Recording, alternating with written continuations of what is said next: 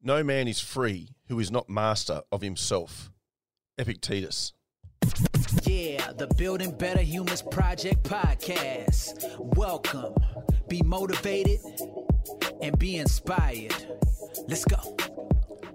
Hey team, Glenn Azar here. Welcome you back to the Building Better Humans Project podcast. So that was a quote that I found just recently or stumbled across by Epictetus, which is, no man is free who is not master of himself. So let's update that a few hundred years, and it's no person is free who is not master of themselves. Now, this is really interesting because mastering ourselves, the way I look at this is every one of us has something that we know we need to improve. And if we improved that thing or these few things, we would become a better version of ourselves. Now, I'll use a really simple one. That would be health and fitness. The healthier we are, the more likely we are to achieve success in other areas of our life, because you can't really achieve too much success if you don't have the physical capacity, as in if you're lethargic and you're struggling to get out of bed in the morning because you're carrying a few kegs too many, if you're pushing late nights, you're drugs, alcohol, partying too often, particularly as we age, you know that it takes a lot longer to recover from those things.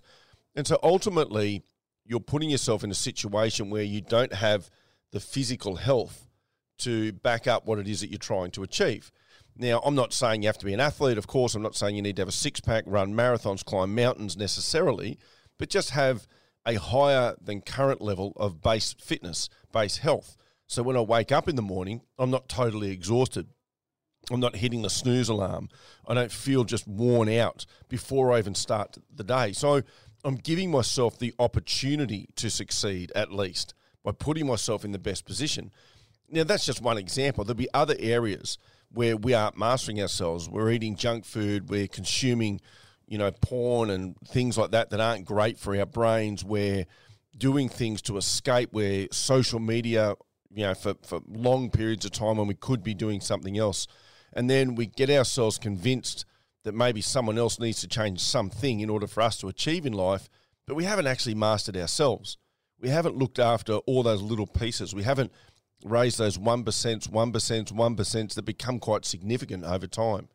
So I guess my challenge for you on this hump day is to look at an area or the areas that you know deep down inside, if you take time to look at it, you know that you need to improve or you need to do differently, the things that you don't feel good about, the things that don't make you feel good. And ask yourself, am I willing to change those things?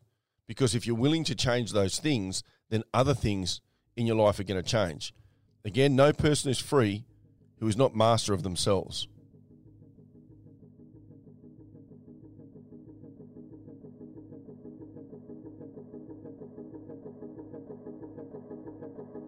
Thanks for listening to this episode of the Building Better Humans podcast with your host, Glenn Azar. For feedback, to stay up to date, or go back and find an old episode, head over to 180.net.au. Yeah, the Building Better Humans Project podcast. Let's go.